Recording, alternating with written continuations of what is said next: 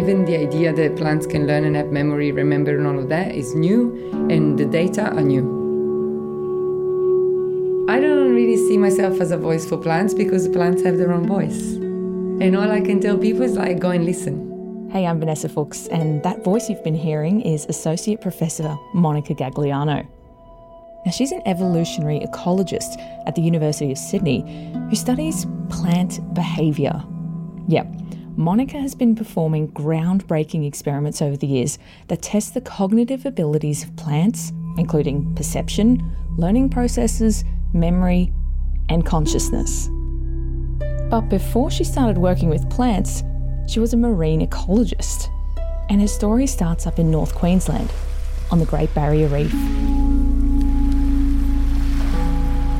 Most of my work was always out in the field, in nature, and I had this experiment running. I was visiting these wild animals, wild fishes, every day. And I would spend like lots of hours underwater, just observing and looking at what they were doing, and mom and dad and fighting and whatever else.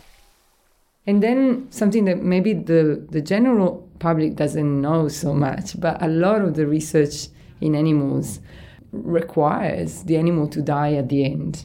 As animal ecologists and animal biologists in general, we are trained to think that that's okay. Because the people that is teaching us, they were also trained to think that is okay. Now, Monica says there's a pretty clear reason they do this.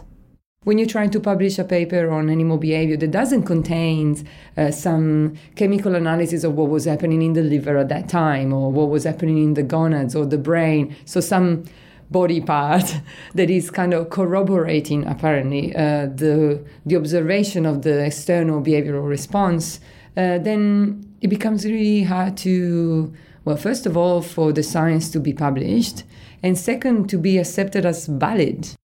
But after months in the field with these fish every day, Monica says she felt it was natural to develop an attachment to them. And those relationships builds over time, especially if you spend so much time in nature. Or the female at number 4, she is very chill out and she's very nice and she comes close, she's very friendly, and we use these words.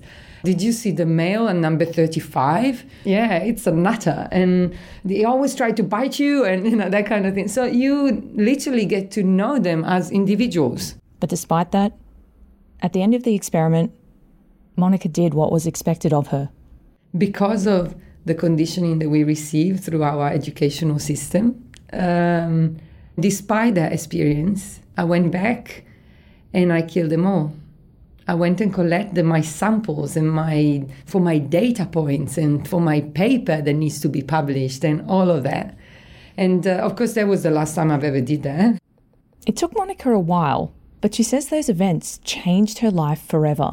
It took me 10 years to understand how pivotal that moment was, not just for my career, which of course changed completely, but also at the personal level, because I couldn't tell this story for 10 years. The first time I shared it in a official academic space, I just felt like they're going to think I'm crazy. And instead there was people in tears, there was people that was so touching. After that experiment, Monica got a fellowship in Perth in Western Australia. The project that I had for my fellowship was going to be on fish. But I was like, I can't do it. And I don't want to tell them that I can't do it, otherwise I don't have a job. And I was trying to think, how am I going to do it, but not the way in which I said I would do it. And then at the same time, because we just moved, I started a veggie patch. And that saved my life as a scientist. She started to wonder, what if I work with plants instead of animals? If I need to take a sample, I don't need to kill the plant. Maybe I can just take a leaf and that's enough, right? As I started engaging with the plants, literally like planting them in my veggie patch, then ideas of I wonder if people had looked at, how plant communicate or how plant behave or how plant do this and that. And of course, the surprise was that actually the answer was yes. So then I started looking for what was missing. Monica has since undertaken some amazing experiments in the area of plant behaviour. And she says a lot of her success has to do with her approach to something she says science can sometimes forget about: imagination. You first need to literally imagine something possible for you to even ask the question. So for me to ask the question of like, oh, do plants communicate? I needed to even consider the fact that, could they? Like, it doesn't mean that they can. It's not like that by asking the question I already settled the answer. But it's more like, can we at least ask? And then science enters in the picture when it's like, oh, here is a method that you could use to explore that question. So Monica started to explore what is known as bioacoustics. As often in science, a big term to say something really easy. Sound communication in plants. That's really the translation, or how plants might use sound in their life. Yeah, as strange as that may sound, Monica's experiments have proven that some plants react to sound. And they're not just detecting any sound, but they're very selective on what they're responding to. And so then the next question would have been, how do you choose which one you are interested in or not? To answer that, Monica put herself in a plant's shoes, or rather its roots. If I was the plant, what would I want to listen to? And the three major things, I guess, that you would want to know about in terms of your environment would be like, where is my food? Who is going to eat me? And who is going to help me to reproduce, right? So I went for the food. And of course, one vital food source for plants is water. Water is one of those that is always moving, you know, and it will be moving underground, it will be moving inside the pipes that we build, it moves when it comes down from the sky, you know, it's always in movement. So if something is moving, it's creating vibration, and sound is a mechanical vibration. So it's like, okay, you know, here we go. So how exactly did she conduct her experiment to see if plants react to sound? I actually had water, real water, running through a pipe. I put them in a maze. They had two choices. Like, either you go towards where the sound of water is, so where the pipe is, or you can go the other way. And whenever there was the pipe, of course, the control was like, there's nothing moving, and they would go, you know, half and half. So there was nothing, the option of nothing, or to go towards the sound of water. Yeah. So, there's no other variable. And they all go. You know, and if you, instead of having the water sealed inside a pipe, but if you actually have water, like a tray with water in there, they go to it with the same efficiency. So whether they can sniff it or hear it, for the plants, it's like, yeah, I know, it's water. It's as simple as it is. Amazing, right? So if plants are able to detect and react to sound, what else might they be able to do? Well, there was this other amazing experiment Monica performed. One that was inspired by a famous study called Pavlov's dog, conducted by Ivan Pavlov. The basic experiment was like, oh, ring the bell and then followed by dinner. And the dog is all excited because there is dinner. And then again, and then again. And then after a while, the dog starts to realise something. Oh, wait a second. Every time this bell rings, which didn't mean anything to me, dinner comes. So then Pavlov just ring the bell, no dinner coming, but the dog is salivating, thinking like, I know dinner is coming after this. So that is the association between something that is meaningless at the beginning, the bell, and it becomes meaningful. The dog, in this specific case, needs to make the association, which means that he also needs to evaluate whether how much do you want dinner? And so how much value do you give to this bell? Because if you didn't care about dinner, it's like the bell will never acquire any meaning because I don't care about dinner anyway. So it's a subjective value system. So Monica thought, I wonder what happens if you try this with plants. So essentially she replaced the dog with peas. Yep, peas. In this case, the bell was a little fan, and the dinner for the plant was blue light. And these are little baby plants, so they really like blue light for early growth. And of course, they really want it, just exactly like the dog really wanted dinner. And so the fan, when you test the fan on its own, doesn't do anything. And then though, over time, and this is like over 3 days, you present the fan, always followed by the light. So bell, dinner, fan, light. And then suddenly you present only the fan. Once again in this experiment, the plants were in a maze with 2 directional choices. Towards the fan and the light, or away. So in the last day, you only present the fan on the opposite direction of where they saw the light last time. So you're asking them, okay, here is your instinctual response to, do your phototropic response, which is innate, and move where you saw the light last time. But I'm actually asking you, if you learned what I tried to show you, I'm asking you to go the opposite direction and trust this fan that doesn't mean anything, or at least it didn't mean anything. And they trust the fan. That's right. The blue light was removed and it was just the fan the peas started moving towards. So just like Pavlov's dog, Monica says that the plants were creating a value system. If you accept that the dog is creating a value system and is a subjective system and there is anticipation, then you have to accept that the plant is doing the same. Because it's doing exactly the same taste and is passing exactly with the same flying colours. Even though this may sound surprising, Monica says it's just evolution, doing its thing. Evolution tinkers with materials that are already available. So this is just a specialization in a way of something that was already there present as a structure and definitely as a process. And so what the plant is saying is this process that you think is just relegated to the realm of animal, we can all do this. And in fact, if you think about it, if you couldn't remember what happened to you yesterday, and you had to go all the time, learn from scratch every single experience, you would be dead pretty quick. So learning is not just this optional thing, but learning to me is fundamental for adaptation and therefore the evolutionary process as a whole.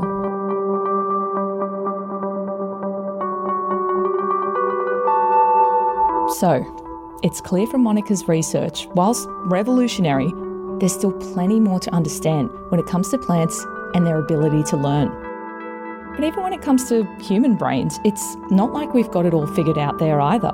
There's so much we don't know yet about how our own minds deal with all sorts of things, like consciousness, self-identity, and memory.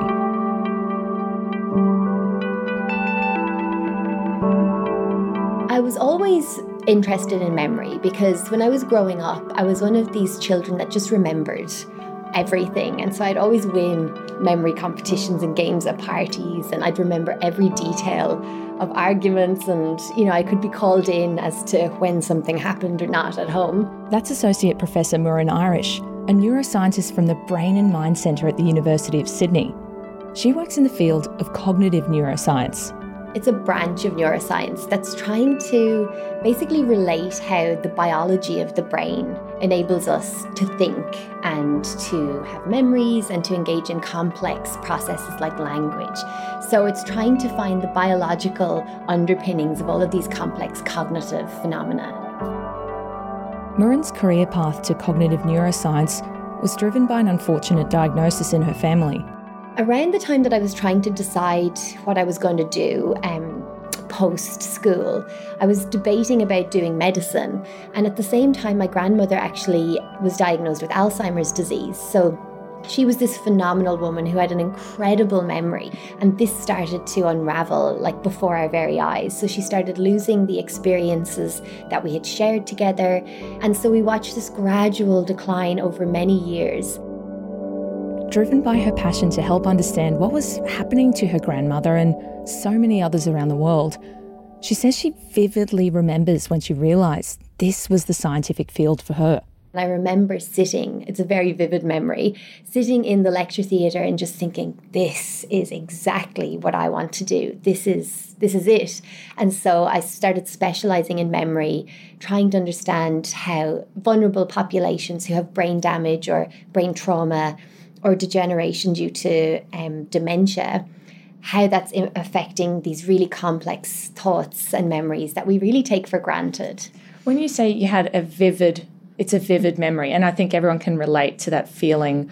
what makes one more vivid than the other, and why are some lost? Yeah, so that's one of the fundamental questions that memory researchers and cognitive neuroscientists are trying to just get a handle on. And we still don't have a hard and fast answer to that question. But I think there are certain different ingredients that perhaps make memories vivid over other ones. Muireann says that one of the key things to making a memory vivid is if it has a level of personal relevance, or if it references the self. And we know that self-referential memories tend to be experienced in higher sort of visual imagery. They're more emotionally salient. And so that leads on to emotion, which is a key modulator of memory. And so it's a sort of a unique combination of personally relevant, emotionally relevant, and emotionally salient memories, and maybe just other sort of connections that they were self-defining as well at that point. In Muireann's case, that emotional salience came from her grandmother. Me sitting in that lecture theatre, that sort of started the next chapter for me. And so I can identify that as a very definitive moment that changed the way my sort of life and career progressed. Now, memory in humans can be divided into different types. Short-term memory is of the order of seconds. So it is very finite, and we can only hold a certain amount of information in our short-term memory at any given time.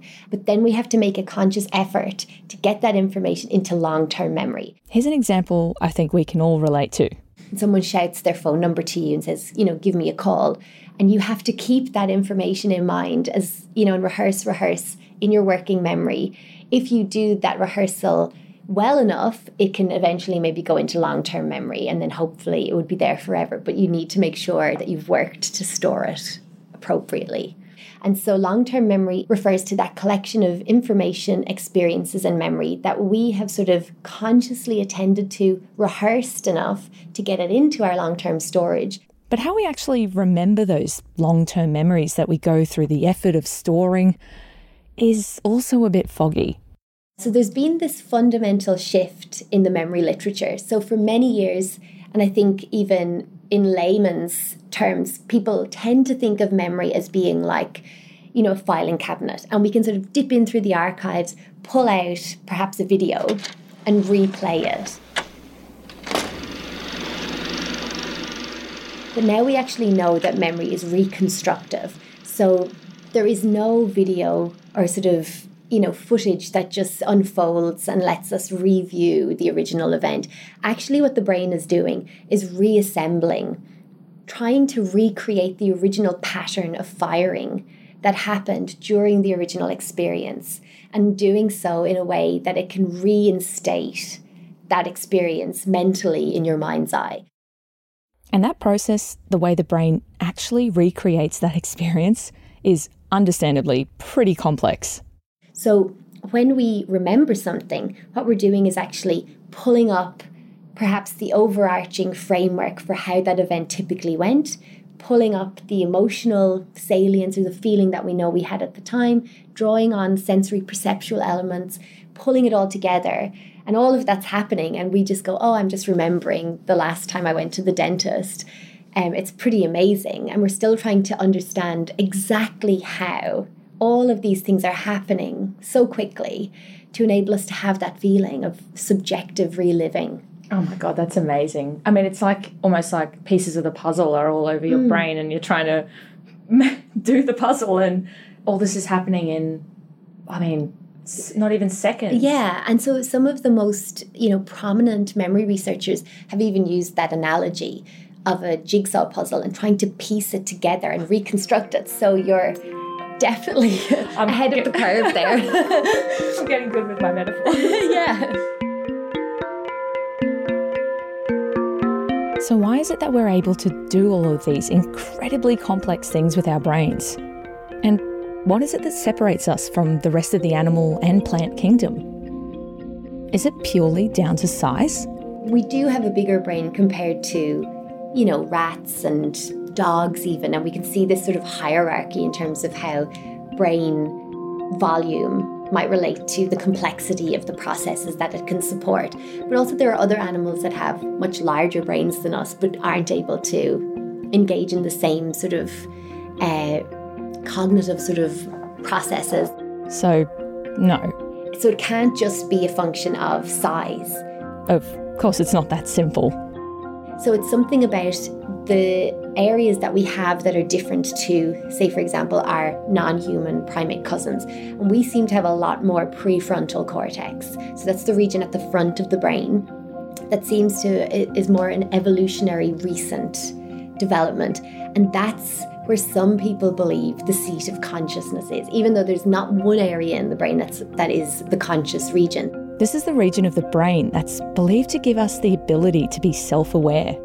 It's sort of presumed to underlie personality, meta-awareness, our ability to consider someone else's perspective distinct from our own. So all of these things that help with agency and being, a unique individual in the world. So it may be something to do with the fact that our prefrontal cortices are much more densely packed in and we have much more prefrontal cortex than other species. One thing that is clear is that there's still so many questions left to answer when it comes to the brain, human, animal, or otherwise. But Muireann says that if we're ever going to put all the pieces together, it's not going to be through any individual effort. There's no way that one branch of neuroscience could ever unravel the puzzle or the complexity of the brain all by themselves. It will have to be a very concerted effort, and it's the lifelong work that we'll all be doing, and will hopefully, my goal is that I can contribute some part of the puzzle, that something I've done will be meaningful in that broader scheme, and that then the next generation can come and take that and keep going as well. But yeah, these aren't questions that I think will ever get resolved fully, but that's why the scientific journey is so amazing, because we can discover and keep learning the whole way through. Thanks for listening to Branch Out. I'm sure Monica and Muireann's incredible research into plant behaviour and the human brain has given you a lot to think about. If you want to learn more, check out their social media and web profiles to take a deeper dive into their fascinating work. The next episode of Branch Out is your backstage pass into an exciting project underway at the Garden. What we're embarking on is one of the largest digitisation projects for herbaria in the Southern Hemisphere. So it's extremely exciting and groundbreaking in some ways for Australia. Over 1.4 million plant specimens kept at the National Herbarium of New South Wales are getting a high-tech makeover. So what we're going to be doing is capturing an image, digital image of each specimen and making that available online, capturing the data that's associated with each of those specimens, so the who, what, where and why something was collected, and making that available online. Don't forget to subscribe to Branch Out, leave a 5-star rating and a positive review if you like the show. I'm Vanessa Fuchs, and Joe Koning produced this episode of Branch Out.